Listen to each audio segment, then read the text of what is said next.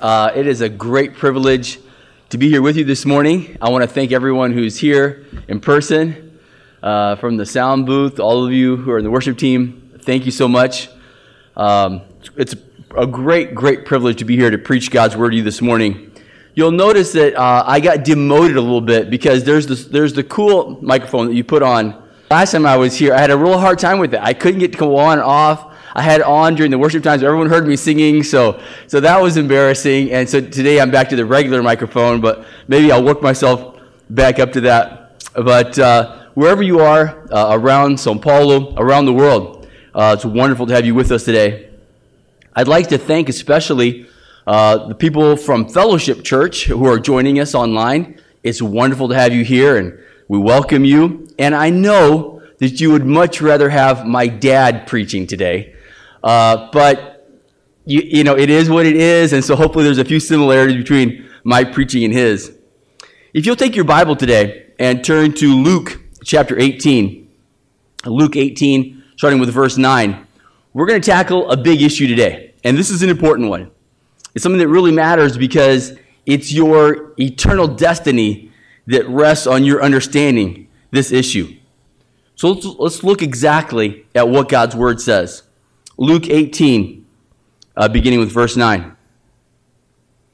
It says, "To some who are confident of their own righteousness and look down on everyone else, Jesus told this parable.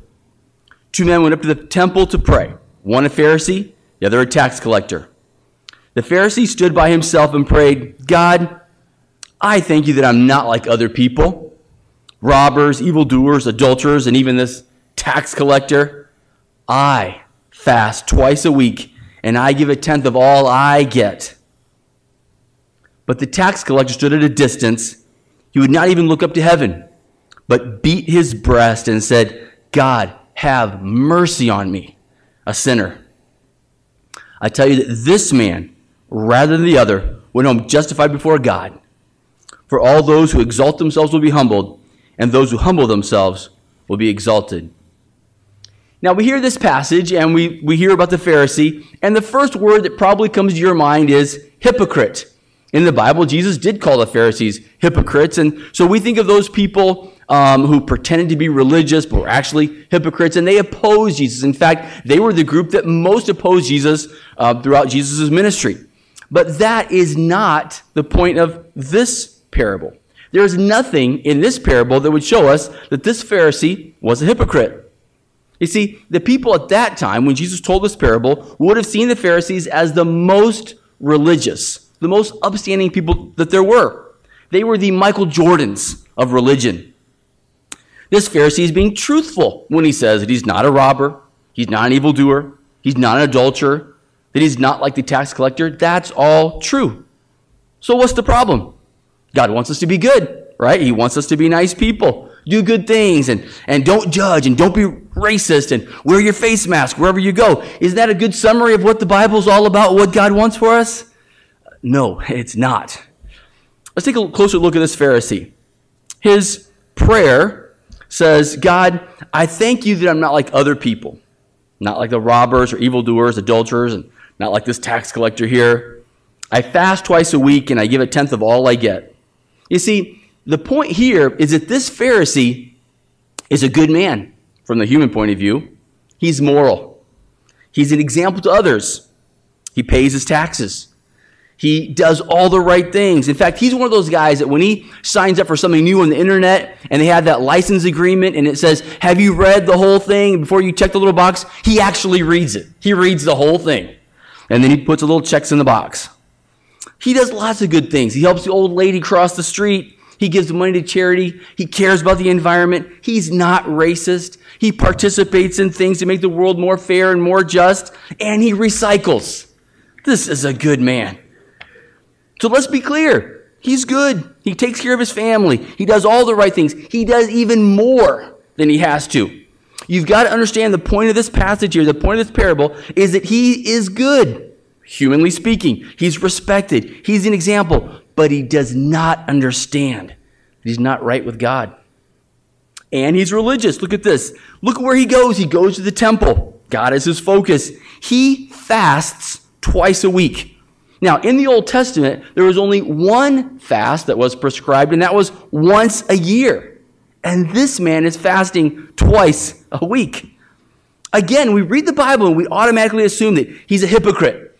But actually, the Pharisees at that time were people who were so concerned about God's law, they didn't even want to come close to breaking God's law. So what they would do is they would build up other laws to keep them from even getting close to breaking God's law. So when God's law says, do not work on the Sabbath, they would define exactly what work was.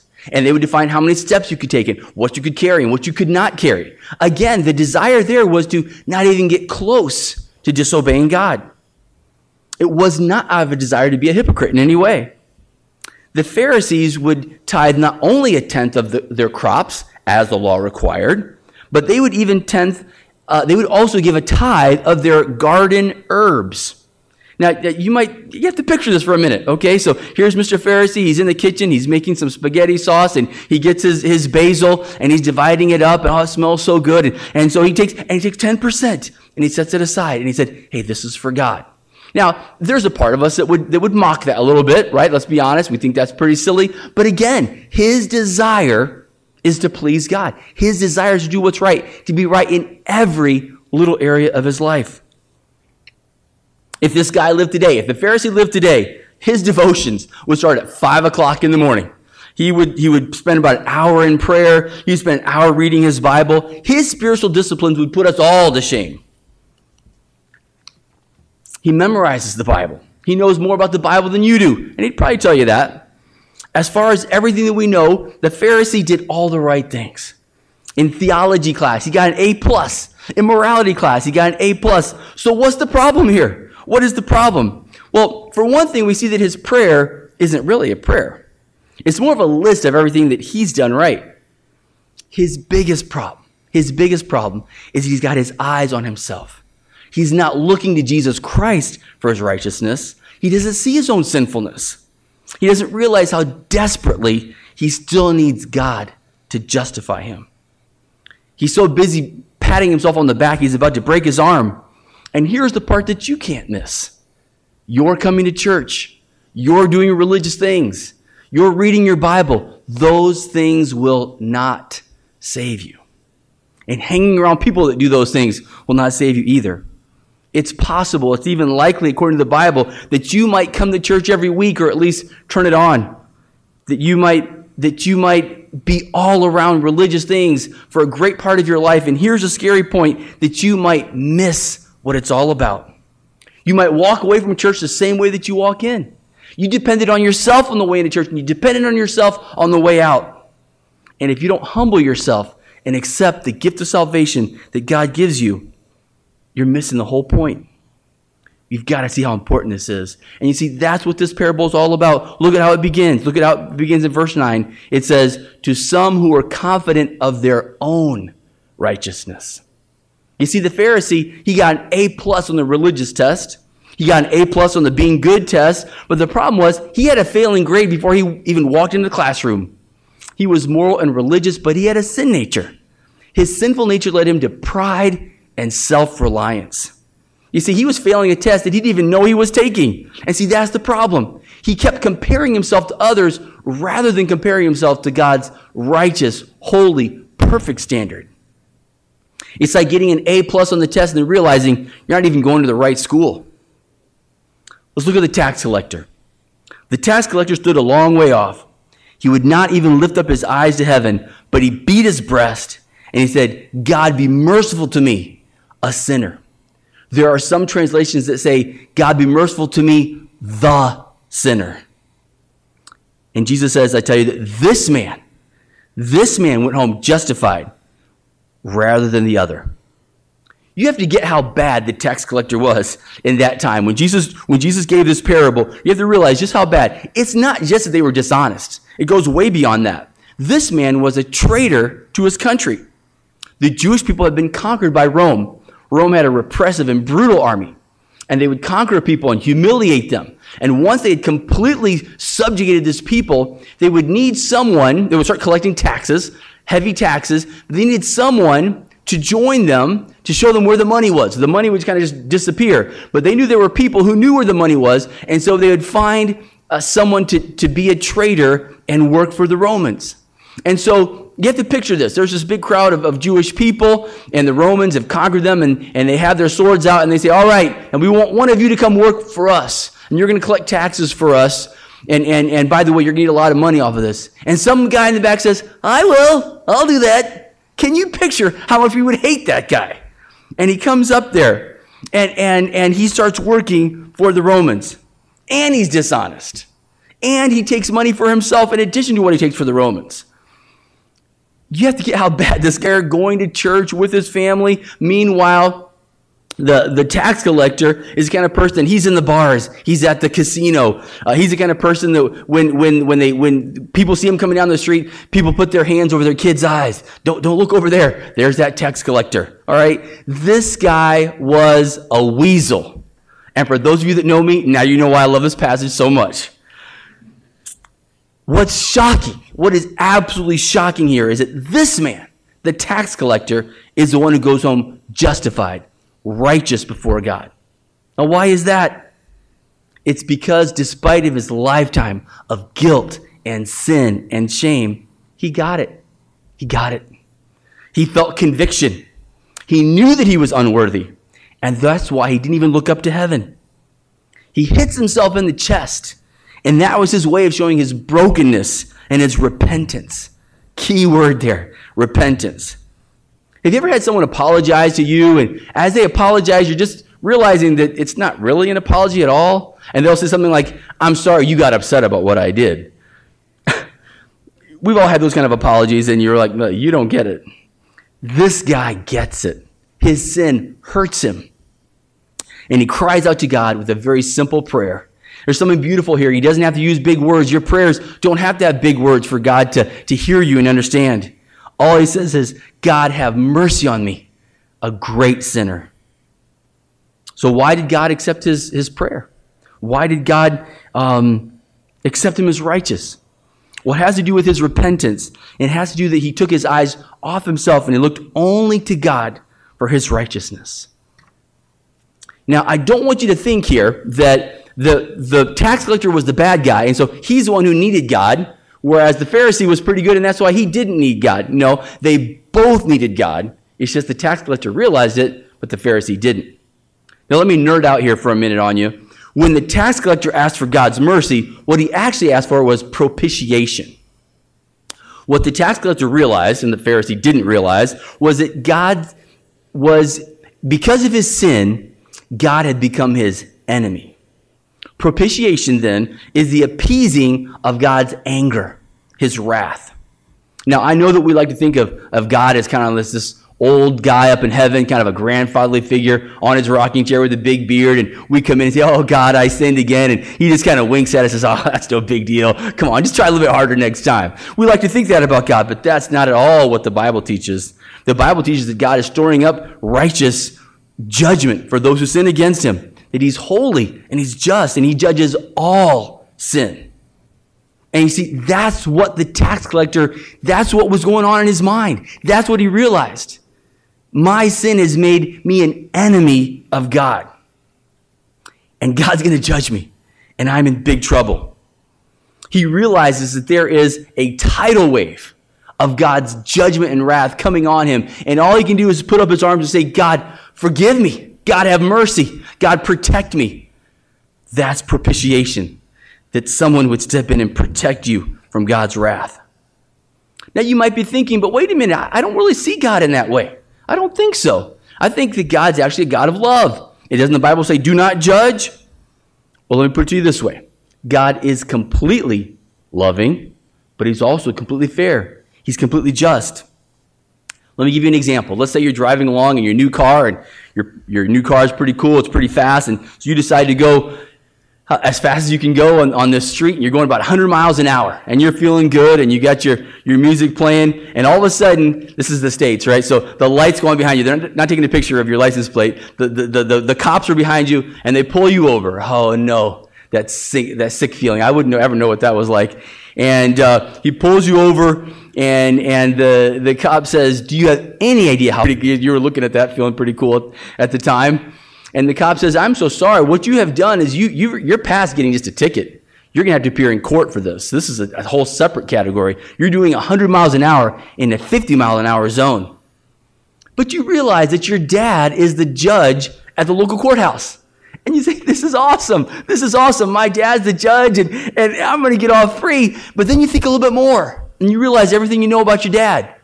And you're like, you know what? Come to think of it, he's a good judge. He's a fair judge. And everybody who's guilty, he makes them pay.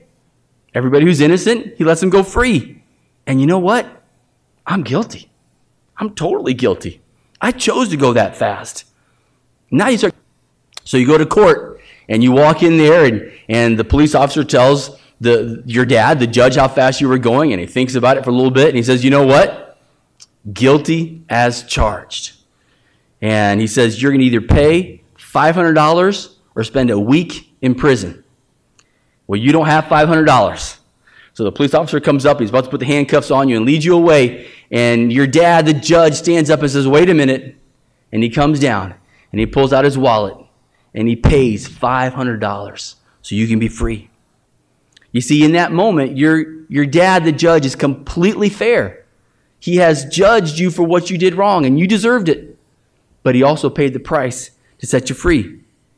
Now, you could argue, right? You could argue that $500 is too much, or that maybe you weren't really going that fast, or you could come up with some excuses, but think about it. The definition of justice is that justice punishes evil. We don't like to think of ourselves as evil.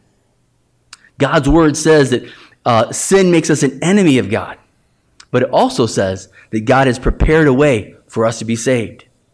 Your Heavenly Father has paid the price, and in doing so, He is both just and loving. So propitiation then is this, is that your sin has brought a tidal wave of God's judgment on you, but then He steps in Himself to absorb all that punishment. The hymn writer put it this way, because the sinless Savior died, my sinful soul is counted free. For God the just is satisfied to look on Him and pardon me. There's a modern hymn that we sing here at church, and it says, till on that cross where Jesus died, the wrath of God was satisfied. For every sin on Him was laid. Here in the death of Christ I live.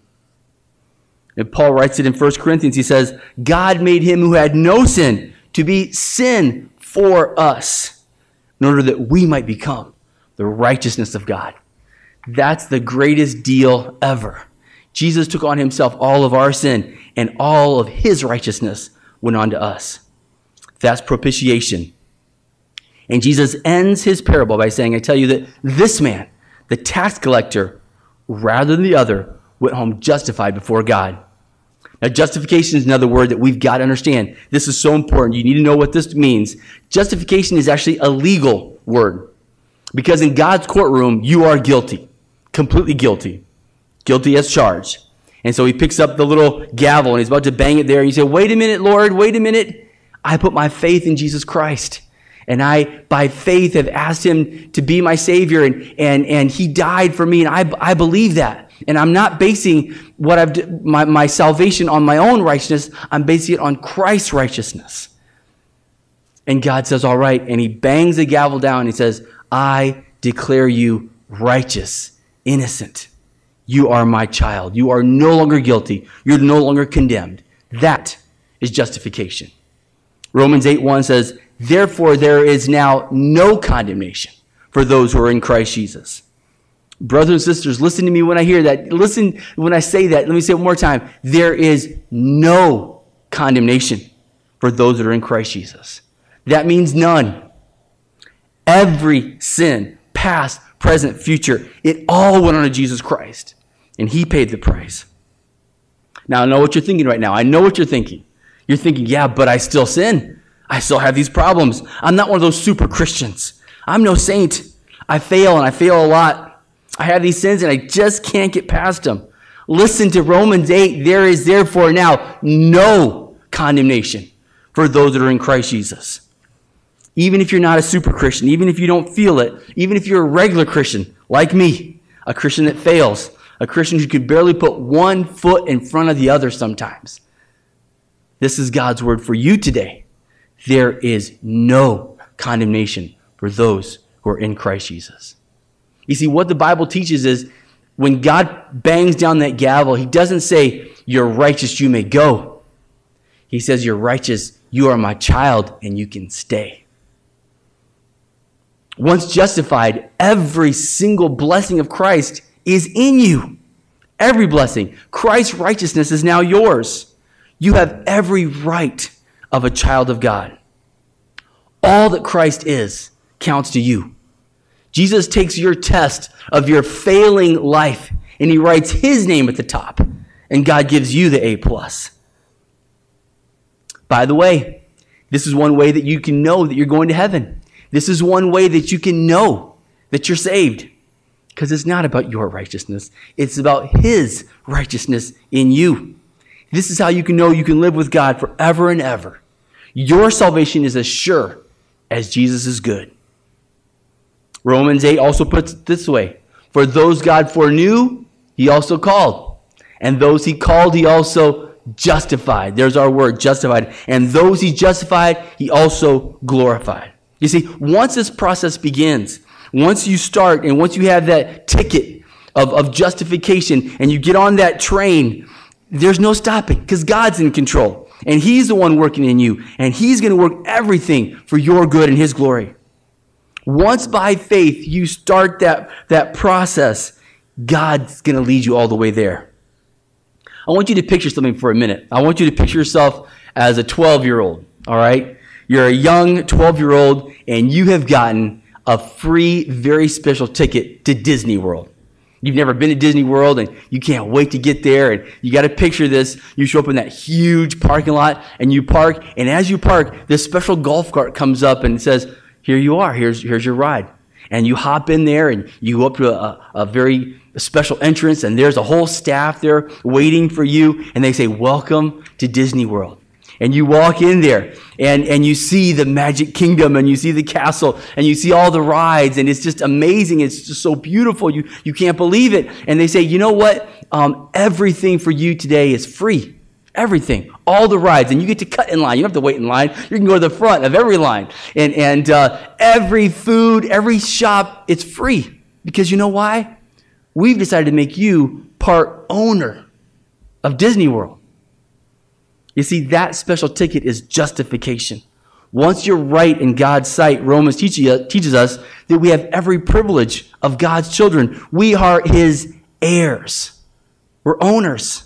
We are fellow heirs with Christ. And I know you still sin. I get that. I'm right there with you. We still struggle. And sometimes we don't even struggle, right? Let's be honest. Sometimes we just give in to sin right away. But don't think that your worst sin, no matter how bad or how persistent, is somehow greater or stronger than the price that God paid for you. Don't think that.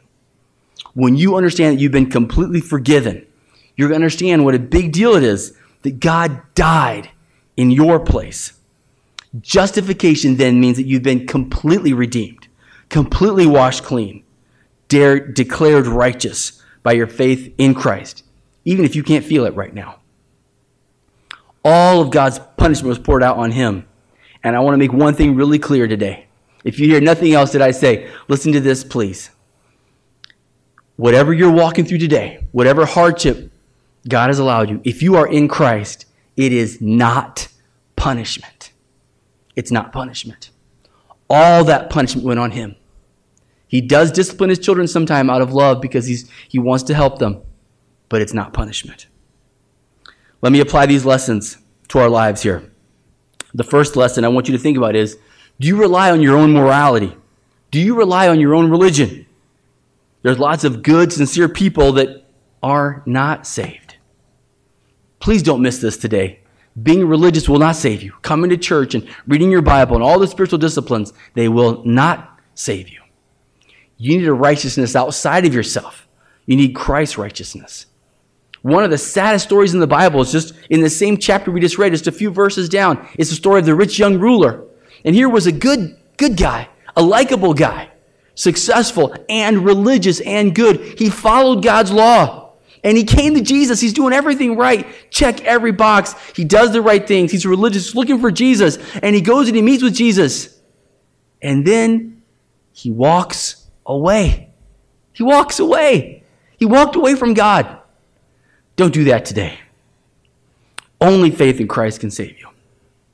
When you finally get it, when you finally repent that you're a sinner, your sin has offended God, you can stop trusting yourself so much. There's so much freedom there. You can look to the only one who will make you more and more like him. You'll stop thinking, oh, if I just tried a little harder, if I just did a little bit better, you're going to let Christ's righteousness work in you. When you realize just how amazing it is that God would die in your place, that changes everything. The way you worship, the way you see your future, the way you see the worst thing God's ever allowed to happen in your life. It's all changed by that. Now, some of you are thinking, I know all that. I know all that. I've already accepted Christ as my Savior. I understand justification. I even kind of knew what propitiation was. I know all that. But I think that a lot of us today, what we struggle with is, although we know in our heads that Jesus died and his righteousness is ours, we still want to make our salvation a little bit more about what we've done. We have this amazing ability to make everything about us, even our salvation. And so we want to put in our own righteousness in there, rather than relying on Christ. And when we do that, when we start making our salvation a little bit more about what we've done, we become like that Pharisee. And Nancy Lee DeMoss gives a wonderful description of what it's like to be proud like this Pharisee. And I want you to know, I want you to ask right now, let the Holy Spirit work in your heart, are these some of these things that would apply to your life? A proud Pharisee focuses on the failure of others. Are you self-righteous? Do you have a critical, fault-finding spirit? Are you defensive when criticized? Because your theme in life is that everyone needs to see you as respectable. Are you so concerned about what everyone will think of you because one of your main goals is to protect your reputation? Is it difficult for you to share your spiritual needs with others? Are you able to be open with other people? Are you worried that one day somebody's going to find out about your sin? Does your family know that you almost never say, I was wrong, please forgive me? If so, you're sounding a lot like that Pharisee. On the other hand, if you're a humble person, if you're more like the tax collector, you're overwhelmed with a sense of your own spiritual need. And you know that you have nothing to offer God, but you're humbled by how much you need to learn. You're able to receive criticism with an humble, open heart. In fact, when people come and criticize you, you might say, oh, you don't even know the worst of it. It's a lot worse than you think. Are you willing to be open and transparent with people? Are you willing to be exposed? Are you quick to admit your failure and seek God's forgiveness? Do you stop comparing yourself to others and you start comparing yourself to God's holiness? And are you desperate for his mercy? Do you have a continual heart for repentance? Are you able to look at yourself and say like this, I'm so bad, Jesus had to die to save me?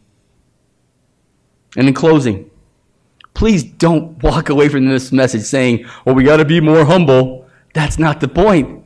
Your humility won't save you any more than your religion will save you. It's not about being humble or proud. It's about looking for Christ's righteousness. The whole point is you can't save yourself. Not with your humility or any other spiritual discipline. You can't do that. Look away from yourself and ask for Christ to come in. Ask for his righteousness to be yours. When you put your eyes on Christ, when you do what that tax collector did, he will begin that process of making you more like him. And believe me, it's a process. When you take to heart Romans 8:1, that there is therefore now no condemnation. Let those words sink in. There is so much joy and freedom there. When you take that to heart, there is therefore now no condemnation. God has declared me righteous and innocent, and I am his child. Then you can have a life of joy and freedom. And that's the way he wants you to live. Being quick to repent, quick to run back to him. forgetting about your precious reputation. You keep your eyes on Christ, the only one who can save you and make you more like him. Let's pray. Lord, we admit how much we need you. Lord, we are desperate for you, and we often don't even know it. Lord, your judgment is righteous, and we deserve it. But Jesus stepped in. You sent your Son to step in and shield us, and he absorbed all that sin. God, make us more like you. Oh, how we need you to step in and change our hearts and make us more like you. We trust you, God, not only for our salvation, but for our sanctification. And Lord, where we are failing and weak and broken, Lord, please build us back up. We keep our eyes on you, the author and perfecter of our faith. And we thank you for all that you've done. In Jesus' name, amen.